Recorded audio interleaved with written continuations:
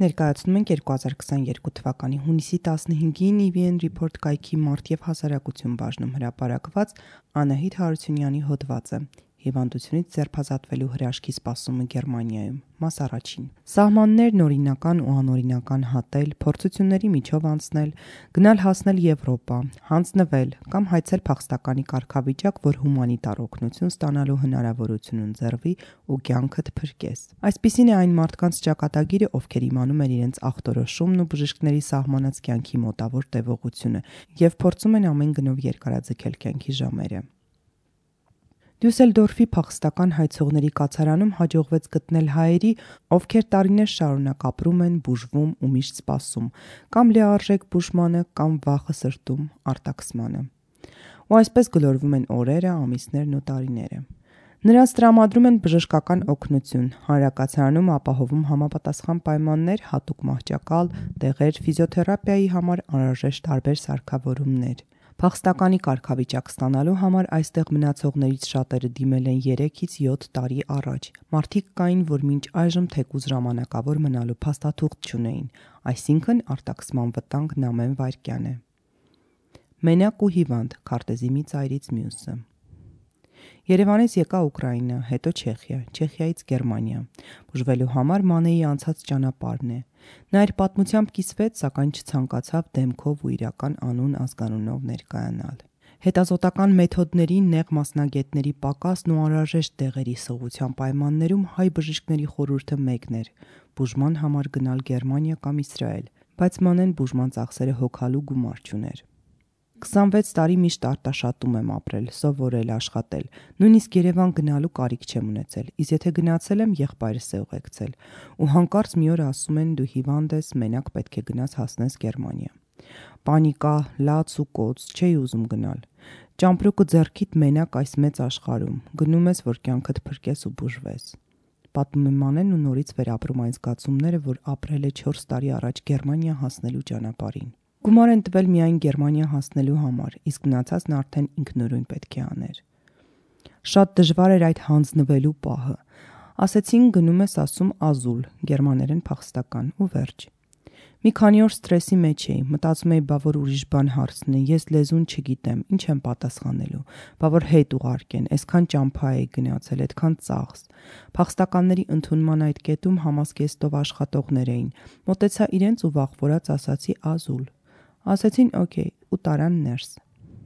Դպրոցական տարիքում ճամբարում եղած Մանեն մոտավոր պատկերացնում էր, թե ինչ է սպասվում։ Այս դեպքում էլ ճամբարը տեղակայված էր անտառում սարքված շենքերում, կար ճաշարան, բժիշկ, ամեն ինչը ժամով էր, խիստ կարգ ու կանոնով։ Սակայն որոշ ժամանակ անց կնոջը տեղափոխում են հանրակացարան։ Մտա այնտեղ ու ասացի վերջ, այս արդեն աշխարհի վերջն է, ես վերադառնում եմ Հայաստան։ Ասում է նա ու հիշում, թե ինչքան կեղտոտ էին հանրակացարանի սենյակները։ Սակայն սրանք դժվարությունների մեջ շղթայի միայն սկիզբն են լինում։ Հետո սկսեցին նամակներ գալ, որ լքեմ երկիրը։ Չէին հավատում, որ ես լուրջ հիվանդ եմ, մինչև եկավ Հայաստանի Հանրապետության առողջապահության նախարարի նամակը, որ Հայաստանում սրտի իմ հիվանդությունը չեն կարող բուժել։ Ես էլ պրիստուպներ ունեցա։ Հասկացան, որ չեմ խաբում, կյանքս փրկեցին։ Ասում է Մանեն նշելով, որ իր բուժման համար մեծ գումար է ծախսվում, որը Հայաստանում չէր կարողանա հայթայթել։ Հայաստանում ինչ պետք է աշխատես, որ ամսական 5000 եվրո փող ունենաս այդ երկու դեղը գնելու համար, ու չհաշված բոլոր հետազոտությունները, որոնք անվճար են։ Ուղիղ 4 տարի այստեղ եմ, ու ինչպես շնորհակալ չլինեմ գերմանական կառավարությանը, որ կյանքս է փրկել։ Մանեի մտերիմները հուշում էին, որ դժվարն առաջին 3 տարին է, իսկ դրանից հետո հարմարվում են։ Ու թեև հիմա 3 տարի ժամանակավոր ապրելու թույլտվություն ունի, դեպորտի վտանգը քիչ է, սակայն նոր դժվարություններ են ավելացել։ Պետք է լեզուն սովորել, աշխատանք գտնել ու ինտեգրվել, թե չէ մի օր կկանգնես արտաքսման առաջ։ Առողջական խնդիրներ ունեցողի համար փոքր-ինչ դժվար է ընտրել մասնագիտություն։ Ըստ բժիշկների ցուցման 3-4 ժամ կարող է աշխատել։ Վարշավիր եմ ուզում սովորել, բայց 8 ժամ է գրաֆիկը։ Երևի մատնահարդարում սովորեմ, որ սկսեմ աշխատանքս։ Մանեն նշում է, որ Գերմանիայում բարեկեցիկ կյանքով ապրելու պատկերացումները երբեմն ուռճացված են ներկայացվում։ Երբ հարցնում են ինչ խորհուրդ կտաս, կամ Գերմանիա, թե չէ, ասում եմ, եթե հնարավորություն ունեք, տուն մի ծախեք, վարկեր մի վերցրեք, եկեք փորձեք։ Աստված տա լավ լինի, եթե չէ, մի կորցրեք ձեր երկրում ինչ ունեք։ Այստեղ ոչ ոք 100% չգիտի կմնա թե չի մնա։ Ափսոս է այդ եղածը, որ պետք է թողնեք, գաք ու գնաք։ Մեր հայերը սխալ են ներկայացնում, թե ինչպես են ապրում այստեղ։ Այո, բուժում են, գումար հատկացնում են ապրելու համար, բայց դա հազիվ հերիքում է սննդին ու հասկանում ես, որ այս պետությունն էլ պարտավոր չէ քեզ համար ամեն ինչ անել։ Իսկ ամենադժվարը կարոտն է։ Մենակ ծանր օրերը հաղթահարելը իրոք հեշտ չէ։ Հումանիտար օգնությունը թվերով ու փաստերով։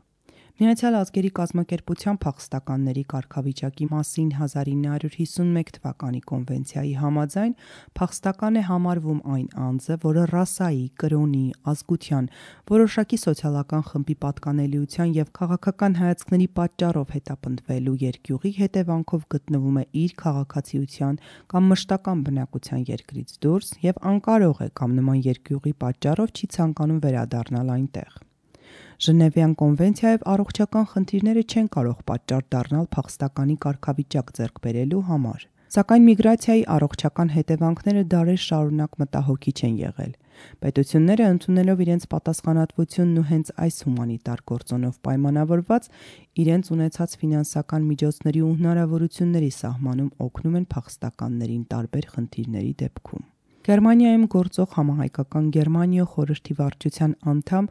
Անի Սմիթ Դագեսյանը 18 տարեկանից ուսումնական վիզայով, ապա աշխատանքի բերումով ապրում է Դյուսելդորֆում, տեղեկացված է, թե ինչպես են գալիս հայերը ու ինչ խնդիրների են հանդիպում։ Ըստ Սմիթ Դագեսյանի, եթե 2020-ի Արցախյան պատերազմից առաջ մեծամասնությունը կազմում էին քաղցկեղով հիվանդները, ինչպես նաև երիկամային անբավարարության ախտորոշում ունեցող հիվանդները, պատերազմից հետո ավելացել են հրազենային վիրավորում ստացած ու վերականգնողական պրոթեզավորման կարիք ունեցողների թիվը։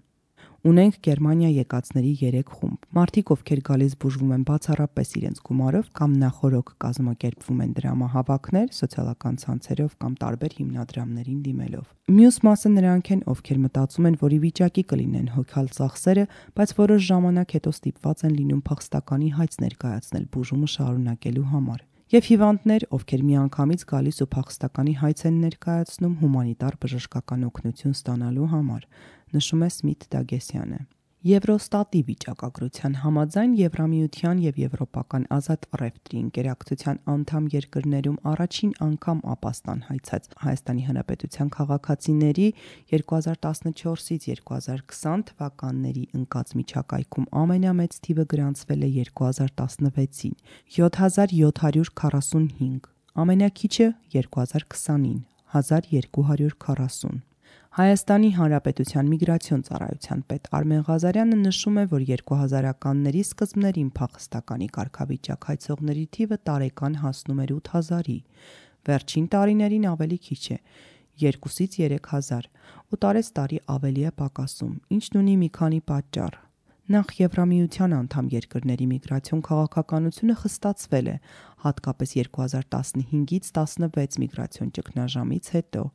Հայաստանի Հանրապետությունն ապահով երկիր է ճանաչվել եւ Եվրամիության մի քանի երկրներում ու Ժնևյան կոնվենցիայի փախստականի կարգավիճակ ստանալու պայմաններին Հայաստանի Հանրապետության քաղաքացիները մեծ մասամբ չեն համապատասխանում։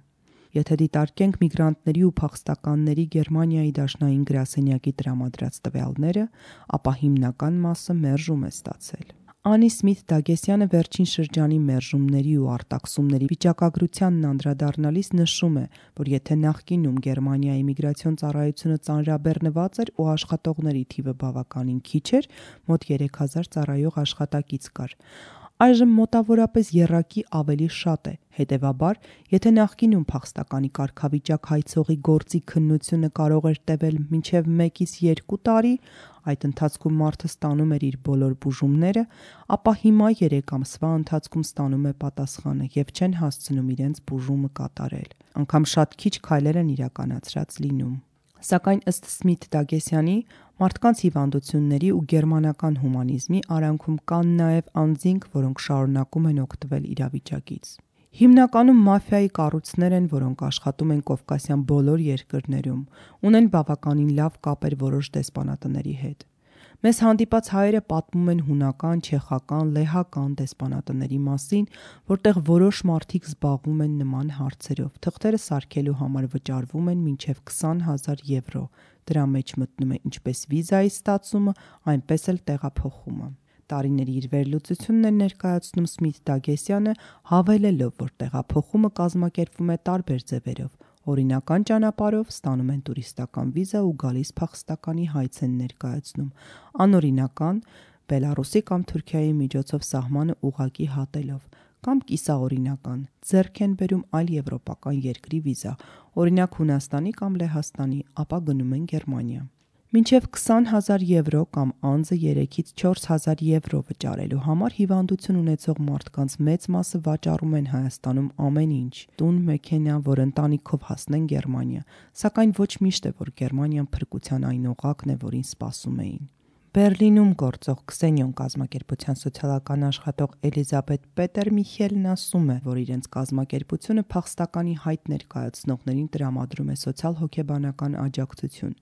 օգնում են թարգմանության հարցում։ Իսկ փախստականները հասնում են այստեղ ու օգնություն չեն ստանում, որովհետև նրանք պետք է ապացուցեն, որ իրենց երկրում այդ հիվանդության բուժումը չկա։ Որոշ միգրանտներ նույնիսկ հիվանդության փաստաթղթերը չունեն, մյուսներն էլ այդ հիվանդության էջերով պատմություններն են բերում։ Մեր բժիշկները շատ ծանրաբեռնված են, մարդկանց արագ զննելու կամ այդ փաստաթղթերն ուսումնասիրելու ժամանակ չունեն,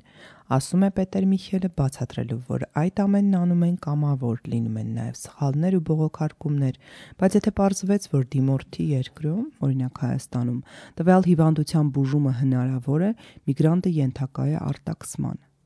Բացառություն են միայն նրանք, ովքեր մահվան շեմին են ու արտաքսումը մահվան կարող է հանգեցնել։ Գերմանիան չի սիրում սուտը, բացահայտելու դեպքում արտաքսումն անխուսափելի է։ Շատերն են խաբում, եթե նախկինում հնարավոր էր մոլորեցնել, պատմություններ հնարել, հիմա ավելի դժվար է։ Նաև զարգացող թվային տեխնոլոգիաներն օգնում են գտնել սուտն ու անմիջապես արտաքսել։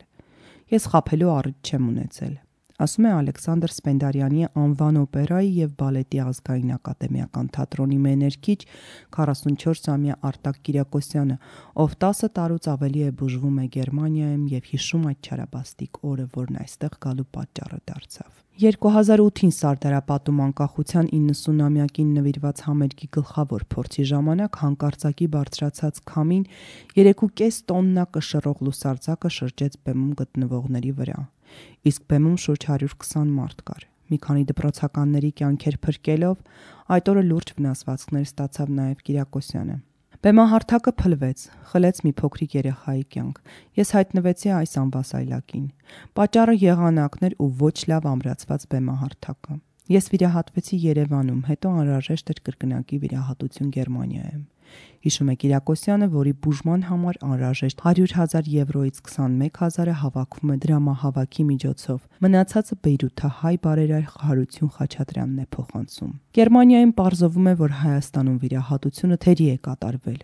Ոսկրահատիկներ են մնացել ողնուղեղում և պացիենտն ունենալու է մշտական ցավեր։ Հայաստանում ինձ վիրահատող պրոֆեսորին հարցրեցի, թե ինչու այդ ոսկրահատիկները չեք հանել, ասաց, որ իրենց ունեցած տեխնոլոգիական լուծումները թույլ չէր տալիս ու եղած հնարավորությունների առավելագույնն է արել։ Ես հասկացա, որ եթե չկան սարքավորումները, չենք էլ կարող պահանջել։ Բայց երբ միզապարկի խնդիր էլ առաջացավ, Երևանում ասացին, որ միակ ելքը միզապարկը հանելն է, աղիքից միզապարկ սարքելը։ Մինչդեռ արդեն Գերմանիայում այլ լուծում է գտնվել ու միզապարկը չեն հեռացրել։ Փոխարենը 6 ամիսը 1 բոտոքս են սրսկում, որի արդյունքում միզապարկի կծկումները վերականգնվում են։ Այն կազմում է մոտավորապես 2,000 եվրո։ Կիրակոսյանը նշում է, որ իր բուժման ծախսերն այդքան էլ քիչ չեն, միայն անվասայլակն արժի 2700 եվրո։ Կա նաև անվասայլակի վրա բարձ, կարող ես 24 ժամ գտնվել ու վերքեր չի առաջացնում։ Բարձիկինը 700 եվրո է։ Դեղորայքի ու բուժման ծախսերն էլ կազմում են 3000-ից 5000 եվրո։ Կիրակոսյանը նշում է, որ Եվրոպա տեղափոխվող յուրաքանչյուր միգրանտ պետք է պատրաստ լինի անցնելու բազմաթիվ փորձությունների միջով, որոնք կարող են տևել տարիներ։ Կան մարդիկ, ովքեր չդիմանալով այդ դժվարություններին վերադառնում են կամ արտաքսվում։ Կան մարդիկ, ովքեր 15 տարի է Գերմանիայում են, սակայն չունեն բնակվելու իրավունք։ Կան մարդիկ, որ այդ իրավունքը ստանում են դիմելուց 5 տարի անց։ 10 տարուց ավելի է այստեղ եմ, փաստաթղթերի խնդիր չունեմ։ Այդ ընթացքում ձեռքերս ծալած չնստեցի, իմ ընտանիքը սկսել է աշխատել, տալ հարկ էր։ Ես մշակույթի կենտրոն բացեցի, սովորեցնում եմ երեխաներին, երգում եմ տարբեր երգչախմբերում։ Ի վերջո, դու ուրիշի տանն ես ու չպետք է դառնաս բեռ։ Փախստական կա, ասում է, ինչ տվեցին օգնություն հերիք է, ոչինչ չի անում, նույնիսկ կարող է պահանջել։ Գերմանիան էլ տանտիրոջ պես կասի, մինչև երբ քեզ կերակրեմ, պահեմ, տեղաշորդ հավաքեմ, նոր հագուստ գնեմ։ Դրա համար շատերին ասում է՝ ելի գնա, բայց երբ տեսնում են, որ օգուտ ես բերում, աշխատում ես, ասում եմ՝ մնա։ Այո, ես հիմա ուրիշի տանն եմ, կուզենայի, որ իմ տանն էլ նման առողջապահական համակարգ լիներ ու ես վերադառնայի։ Հոդվածի երկրորդ մասում հեղինակն անդրադառնում է բուժման նպատակով Գերմանիա մեկնած, սակայն որոշ դեպքերում ձեռնունայն մնացած մարդկանց պատմություններին։ Կարդաց Գոհար Աբրահամյանը։ Հոդվածի ձայնագիր տարբերակը Փոդքասթների ձայնագիր բաժնում։